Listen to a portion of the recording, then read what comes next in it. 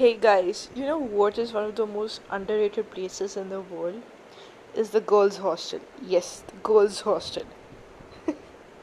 It's one of the coolest stories. I mean, no amount of movies, web series, or any source is not enough to prepare you for girls' hostel. Now, in girls' hostel, everything might just seem sweet on the top. Like in boys' hostel, will be like, okay, if they're fighting for real, and maybe they'll not talk for 1 or 2 days or so, but they'll make up and alright, they'll be friends. In girls' hostel, nah.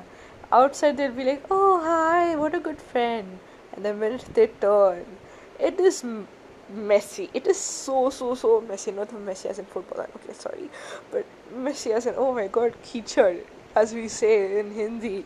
That wet mud during the rain. It is that bad, and oh my god, it is so fun at this one. I mean, every girl who has been in hostel will never ever forget her girls hostel unless she has Alzheimer's.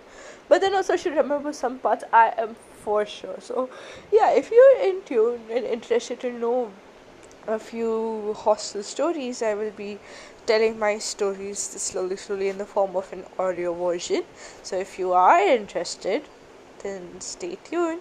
I hope you like this one. I really do. Yay!